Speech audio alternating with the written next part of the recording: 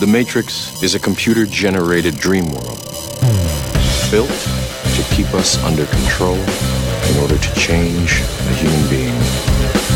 You're listening to the Dustin Gold Standard on Pain.tv. Join the discussion at Pain.tv/gold.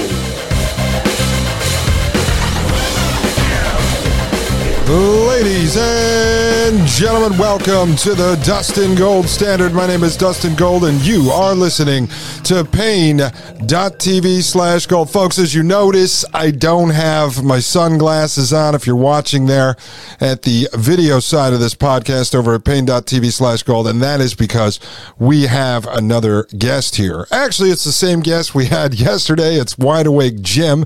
We're going to continue our discussion on the climate hustle, Bank for International Settlements, International Monetary Fund, United Nations, World Economic Forum, the World Banks, the central banks, central bank digital currency, carbon credits, and everything else connected to the technocratic slave state. Folks, yesterday when I finished up with Jim, I went and did an interview on TNT Radio with an old friend of mine, Timothy Shea. He has a show there called The Reckoning. They were going to have me for an hour. They held me for 2 hours. We were talking about transhumanism and technocracy. You're going to want to check that out. You can find them at TNT Radio on all the podcast platforms. They allowed me to tape that interview, so I'll be putting it out at Pain.tv/gold and probably up at the Public Side podcast channel over the weekend.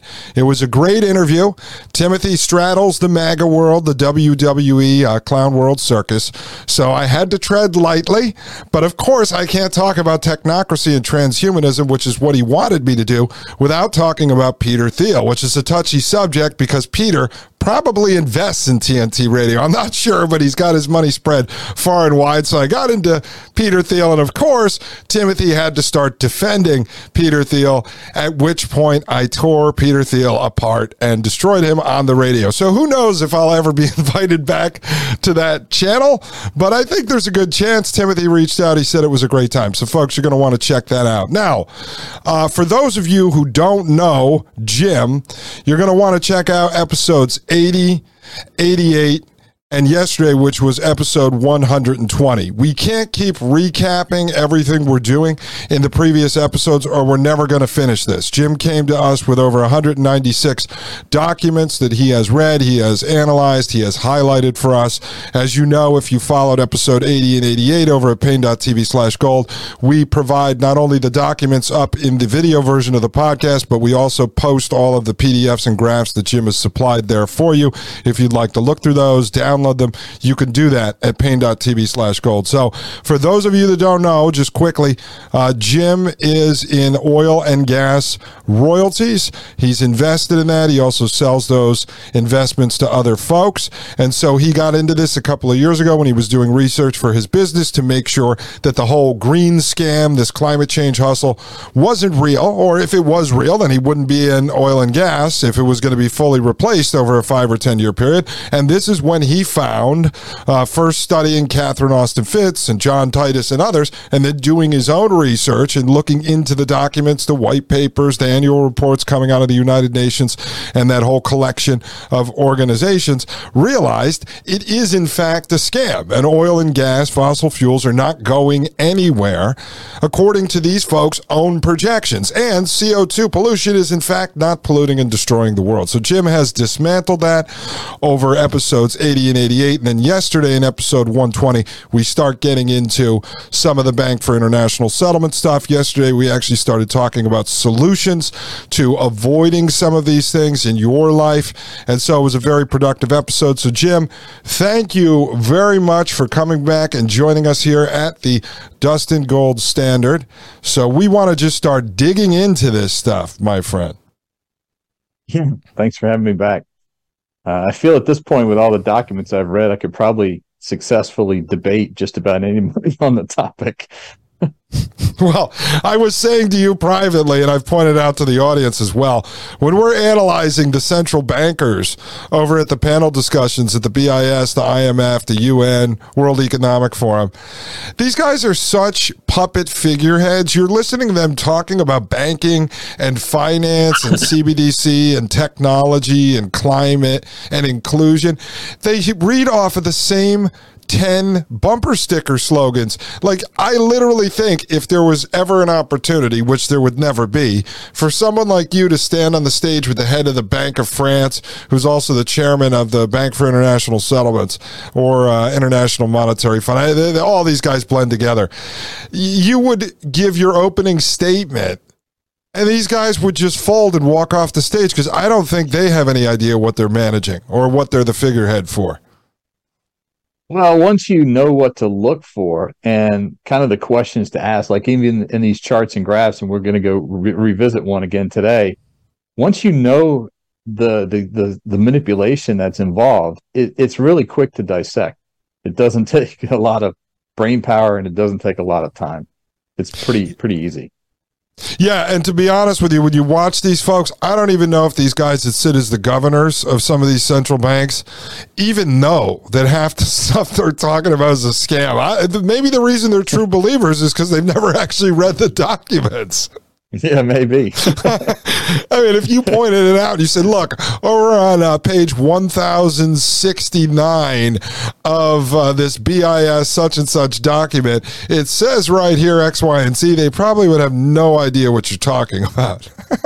It's a pretty safe bet that none of them have read the 1,000-page geology survey of Finland like I did. No, I would say they're the equivalent of the Nancy Pelosi's of the world saying you have to pass it to see what's in it. Like, basically they're saying, yeah, I didn't read it, but the lobbyists told me they would put $1 million into my PAC if I vote for this thing. Right. That's basically what happens. All right, so you want to start with this chart from yesterday because you sent over some new information. Yeah, I want to pull up that same chart, and because this for those that are new or didn't listen to yesterday's show, this is the annual CO2 emissions by world region. Now it goes all the way back to 1750, and I highlighted in two boxes. When you hover over the graph, it gives you the details by a region of the world, and so I highlighted 1979 to 2021, and to show that the entire increase in global annual CO2 emissions is China, India, and Southeast Asia.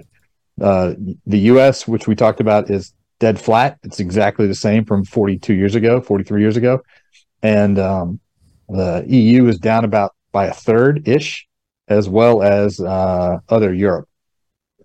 So anyways, this, if you look at this graph on Pain.tv, this is, it's like the first, going up, when you first get in the roller coaster, you're going up for that first hill. That's the slope. This thing's going up like 80 degrees, almost 90 degrees up from about 1950 forward. But it's misleading because the graph, the x-axis, goes all the way back to 1750.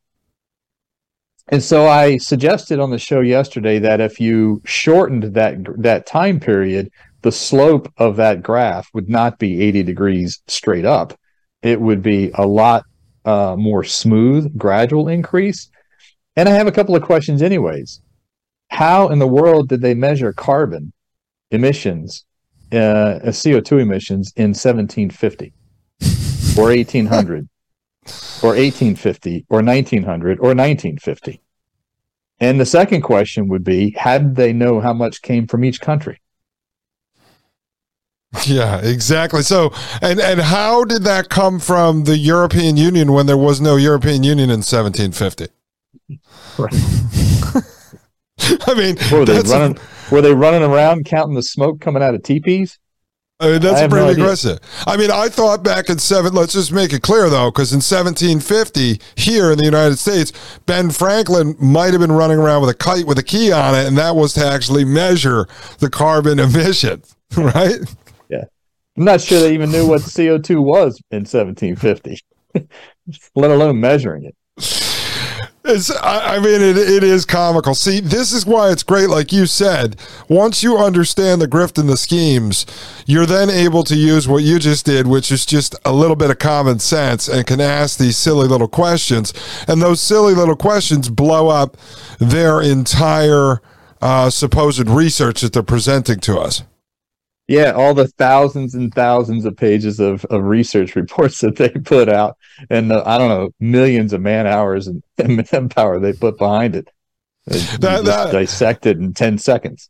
I'm telling you that would be a hilarious question if you were debating someone in the climate grift, and you actually asked them the question, like you said yesterday, lead people into these questions where they have to discover the answers for themselves. Don't hammer them over the head and call them an idiot. But if you said to them, it's quite interesting, I was looking at the annual CO2 emissions by world region report that you had put out. Interesting graph. I love it. It's interactive. It's great. I just had a question because I wasn't sure. So back in 1750, was Thomas Jefferson working on measuring the CO2 at the same time he was drafting the Declaration of Independence? I mean, how did this all work? What were they like? Who was actually out there surveying this? This is nuts. And they're going to tell you they predict it through fossils in the ground or something like that. I'm not even sure when was the steam engine for railroads invented. I don't know. We'll look that up, though. Yeah, we'll have to look it up because it might be after 1750. Might be in the 1800s. That's what I'm guessing. That's what I was going to guess. Yeah. Yeah. All right. So let's take a look at the same chart. I figured out how to flatten the curve, or flatten the slope.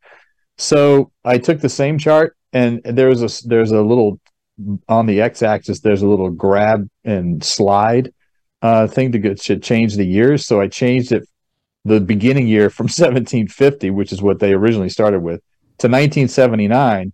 And again, I didn't put the boxes on here because it's blatantly obvious that the two countries on the top, the green and red, which are China.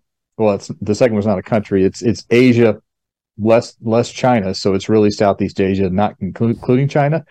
Those two account for 100% of the increase in CO2. It's a straight line for everybody else.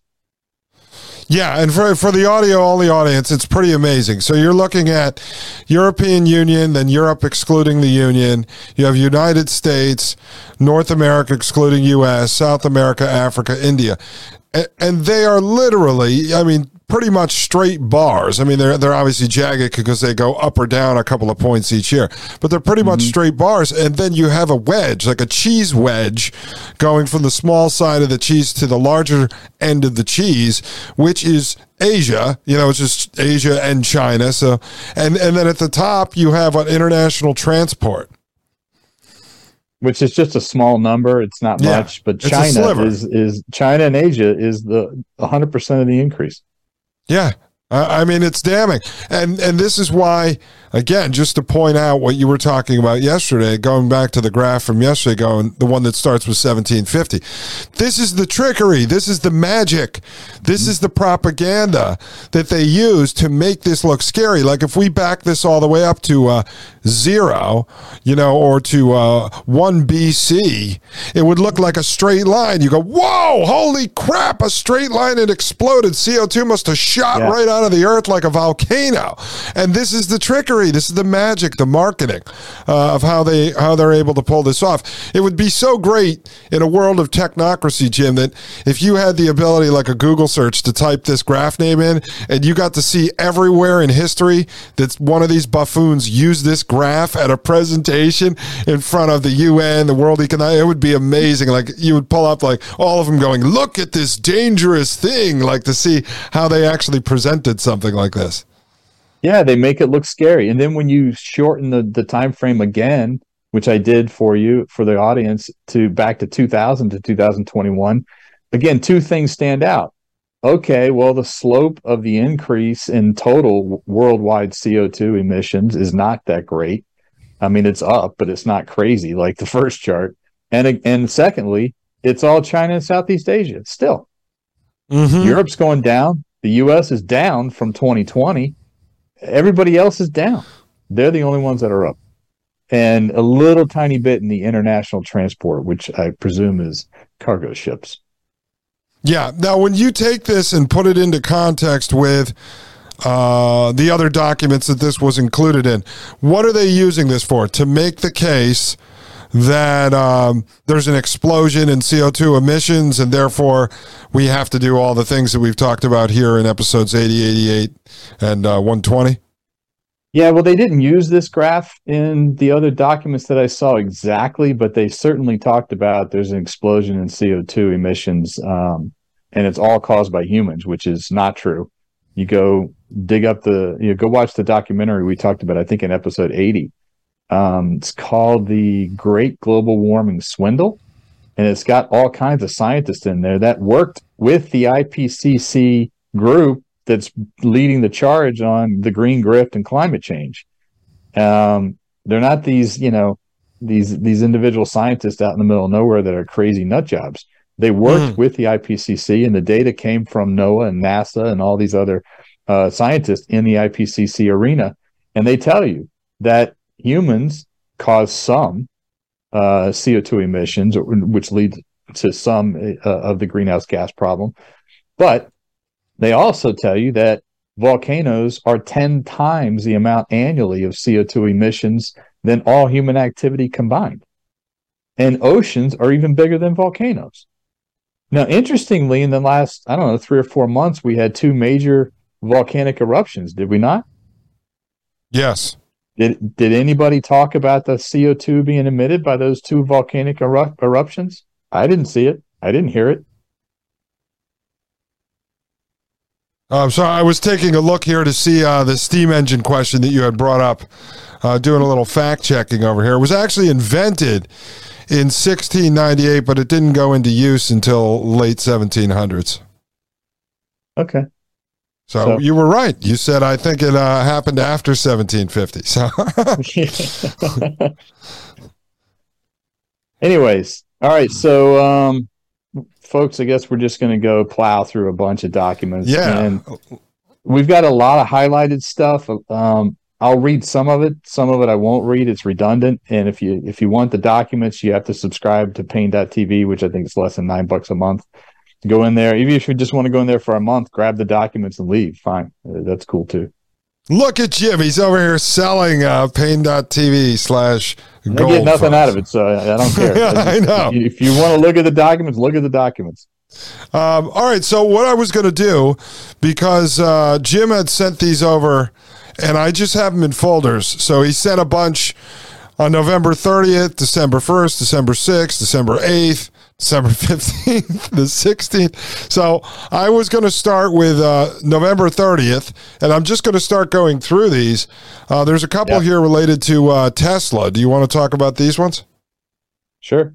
I mean, Tesla and Elon Musk are one of my favorite company and people on the planet. I love Musk. He's a hero. He bought Twitter, and he's over there trolling, and everyone loves him. And they don't ask themselves one simple question using common sense. Do they really believe a man who gets to play the richest man on earth every other week? You know, it's musical chairs with those guys, who answers to boards, board of directors, who runs several multi-billion-dollar companies and has multi-billions of dollars in government contracts and any given time, has the time and energy to be memeing on Twitter. I mean, does anyone actually ask themselves if this is real, folks, or you're just part of a psyop here? Because you think Elon Musk is sitting there playing around on Twitter, sending out tweets all day on stupid political stories, when a guy like him knows that Republican Democrat means absolutely nothing. Like, come on. Right. Don't fall for this. All right, so this first document, you have a split article energy currency. Yeah, if you could make it larger on the screen so I could read it, that'd be great. Yes, we can. Put it on the whole screen. There we go. So this is from the 2012 Tesla conference. I'll just read some stuff here. Climate change, debt resource depletion and scarcity, inequality, and fiscal and trade imbalance are all critical problems which our fiat currency-based financial systems both mask and exacerbate. Dealing with them should be our true priority, but instead we find ourselves stuck in the mud and fog of finance. So what is he saying? He's basically saying we have to roll out carbon credits and technocracy, get rid of the old system. I should say, wasn't necessarily Musk. It was a whole conference. If we want to do more than maximize consumption and strive for growth forever, we need to identify new goals and create measurement systems which will allow us to reach them. That's carbon credits and technocracy. Definitely. And here's a table of commodities which have been used as currency, and many have worked well. This is their strengths and weaknesses that they do vary considerably. So it's a historic currency viability table. And the long-term stability column is what I have highlighted. And lo and behold, they have printed money as one of the historical currency that is in this table, and the long-term stability is labeled as poor. That's interesting. Of course. Isn't that interesting? Of course, Elon is got to get rid of cash. Yeah, and Elon is a big universal basic income pusher. He's talked about it multiple times. I'm in the process right now, and I haven't done any excuse me, I haven't done any shows on it yet, but I am in the process of dissecting some of his connections to some of the companies and investors related to central bank digital currency, because I think if I dig hard enough, I will find that, because UBI and CBDC go hand in hand. It's all the same companies working on the technological infrastructure for them. So once I have that information, I'll do a show on it. All right. So it goes on to say commodity certificates, i.e. carbon credits, energy credits, exchange between merchants also worked extremely well. Defined goods exchanged between experts with specific redemption time hard to beat. In 18th century Europe, these commodity certificates were written on paper, while they were inscribed on clay tablets in ancient Egypt and Assyria. Despite its current dominance of world finance, though, printed fiat currency, i.e. baseless currency, is coming under a very critical light, and none too soon. Fortunately, a suitable replacement is available. The uber commodity, the one upon which all other commodities, our economies, and our societies are now based, is available. Over the past century, it has stepped beyond its embodied forms into pure stocks and flows which can be applied for any purpose. It has the scale and the liquidity to meet all of the demands, both present and future, of an advanced currency. Here we go.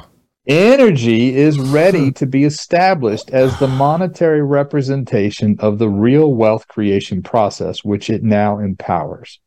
Energy is the physical basis for our economies and societies, and it is past time to measure our progress in the commodity which is directly responsible for it.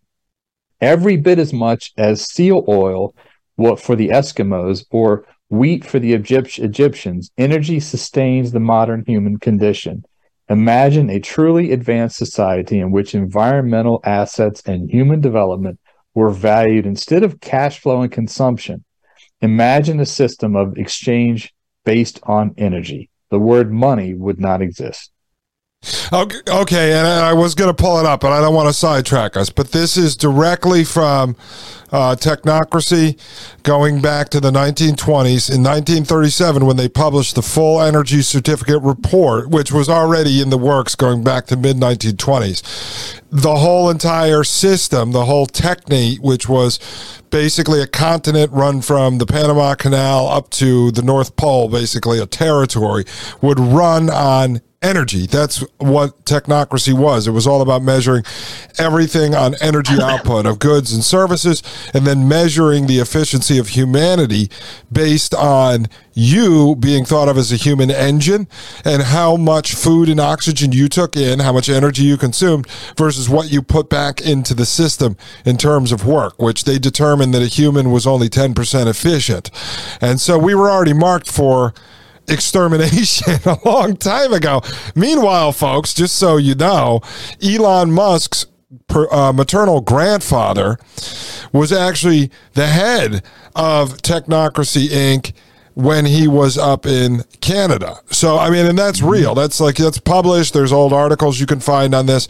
His grandfather was a bigwig in the technocracy movement. Also later became part of the Social Credit Party in Canada. So you have social credit and you have technocracy going all the way back there to the 1930s. So that's what Elon Musk actually grew out of. This is great, Jim. I've never actually seen this. So this is, that's awesome. I'm going to use this over and over again. So that's 2012. Appreciate that. How much do I have to pay you for the research? Nothing. If this technology actually existed, monetary problems would not be at the forefront of public discussion. Now, I want to pause right there in the sentence because who created the monetary problems? Yeah, exactly. The banksters? The same economic terrorists that are offering the solutions to it. Yeah, exactly. Nor would we be experiencing as many of the social and economic issues we are today. Go Google this, all right? Somebody go Google this. Pull up a chart from, call it 1971, 1972, when the U.S. went off the gold standard, and pull up an income inequality chart. And you will see the divergence began the minute we took the gold standard away. So the bankers created the inequality, and now they're blaming inequality as the reason they got to get rid of fiat currency and roll out carbon credits. Exactly. And I'm about to do a show soon because I've been talking a little bit about gold as sort of a local side business, buying scrap gold cheap and then actually refining it yourself. But some of the major refineries that people are selling to, all the hustlers that go out and do this, or the pawn shops that sell to the refineries at anywhere between 90 and 98% of the spot price of gold, I found out that a lot of them are melting it down, refining it, and then they're sending the gold bars to the Federal Reserve. So I'm doing a little more research. I know a guy who's in this business who owns a big refinery. We did a corporate event for him years ago. I'm trying to get a hold of him to see if he'd come on because I found out that his company is actually doing this. They're melting the gold down and then they're selling it back to the Federal Reserve. So my question is, are they trying to take all the gold off the streets because people like me are starting to go, aha, maybe there's going to be a demand again for gold and people to hedge against inflation. I'll start buying gold, melting it down in my garage and selling people, quarter ounce gold bars. And, are they going to try to get all the gold off the streets? That might be what is going on. It's going to be interesting when I figure it out. Crazy stuff. So then at the bottom of this document, again from 2012, or towards the bottom, we now have the same table, but now it's called, instead of past currency, it's future currency. And it's got them ranked by the score. And the columns, to create the score are intrinsic value, scientifically definable, portable, scalable, widely valued, defined redemption, and long-term stability. And what is ranked the highest? Energy. Yeah, and what's ranked the lowest? Printed money. Printed money. Energy has a score of 71. Printed money has a score of 34. Wow, that's this is great. So, when you were going through this document, all right, so this is Tesla doing a conference to what, the fans or the investors or shareholders or? Yeah, I don't know. It was a conference they had in 2012. I don't remember. Been through too many documents. I'll dig a little more into this because this is actually, I find to be really fascinating here, because what is Tesla in 2012 but a company that's supposedly making EV cars, and this is what they're talking about at their conference, rating energy versus printed money? Like, I thought they were just a car company. Well, it might not be a Tesla as the company that we thought of at this conference. It might be a Tesla conference, meaning Nikola Tesla. Oh, you're not sure exactly. I'm not sure. I mean, I've certainly read it at one point, but forgive me, folks. I read probably 2,000 pages, so I can't remember all of them. I don't have a photographic memory. Well, you're going to need to get a brain chip then. Seriously. So basically, they've got they want to contrast to the Zimbabwe 100 billion bill. Zimbabwe on one side, energy currency on the other. If there was really an energy-backed currency, which side would have the most credibility? This is interesting. It's just nothing but a sales piece here. So I mean, we can. There's a few more things highlighted, but nothing. Well, let me see. Just for the last person to try to redeem the printed promise will likely be disappointed. Final stages of the cycle when the mismatch between expectation and reality becomes all too apparent. We refer to it as a monetary crisis, but it was a crisis from the beginning. We just didn't realize it at the time. Societies and economic systems a crisis they created. Yeah.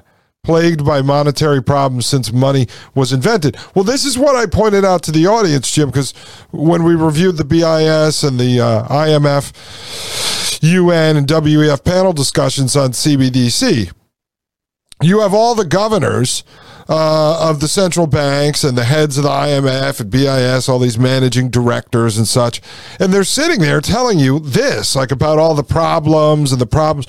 But now if you let us concentrate more power through this CBDC that's programmable, expirable, it allows us to set rules. And you're sitting there going, wait a second. What the problem you're claiming is going on right now is a problem that you created. You're the central banks. You're the one who has the stranglehold over all of these supposedly sovereign countries. And now you're going to tell us there was a problem created with your fiat currency system.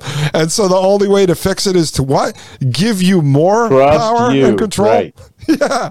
Trust us, right. Give you more power and control. Because you control the money system already and the flow of the printed currency, of which you don't even have enough to give it to all of us if we went to the banks and said we wanted it. And now you're telling me the only way to fix that is for you to track every transaction I make down to the last tea bag that I buy at the airport. I mean, that's going to make everything better.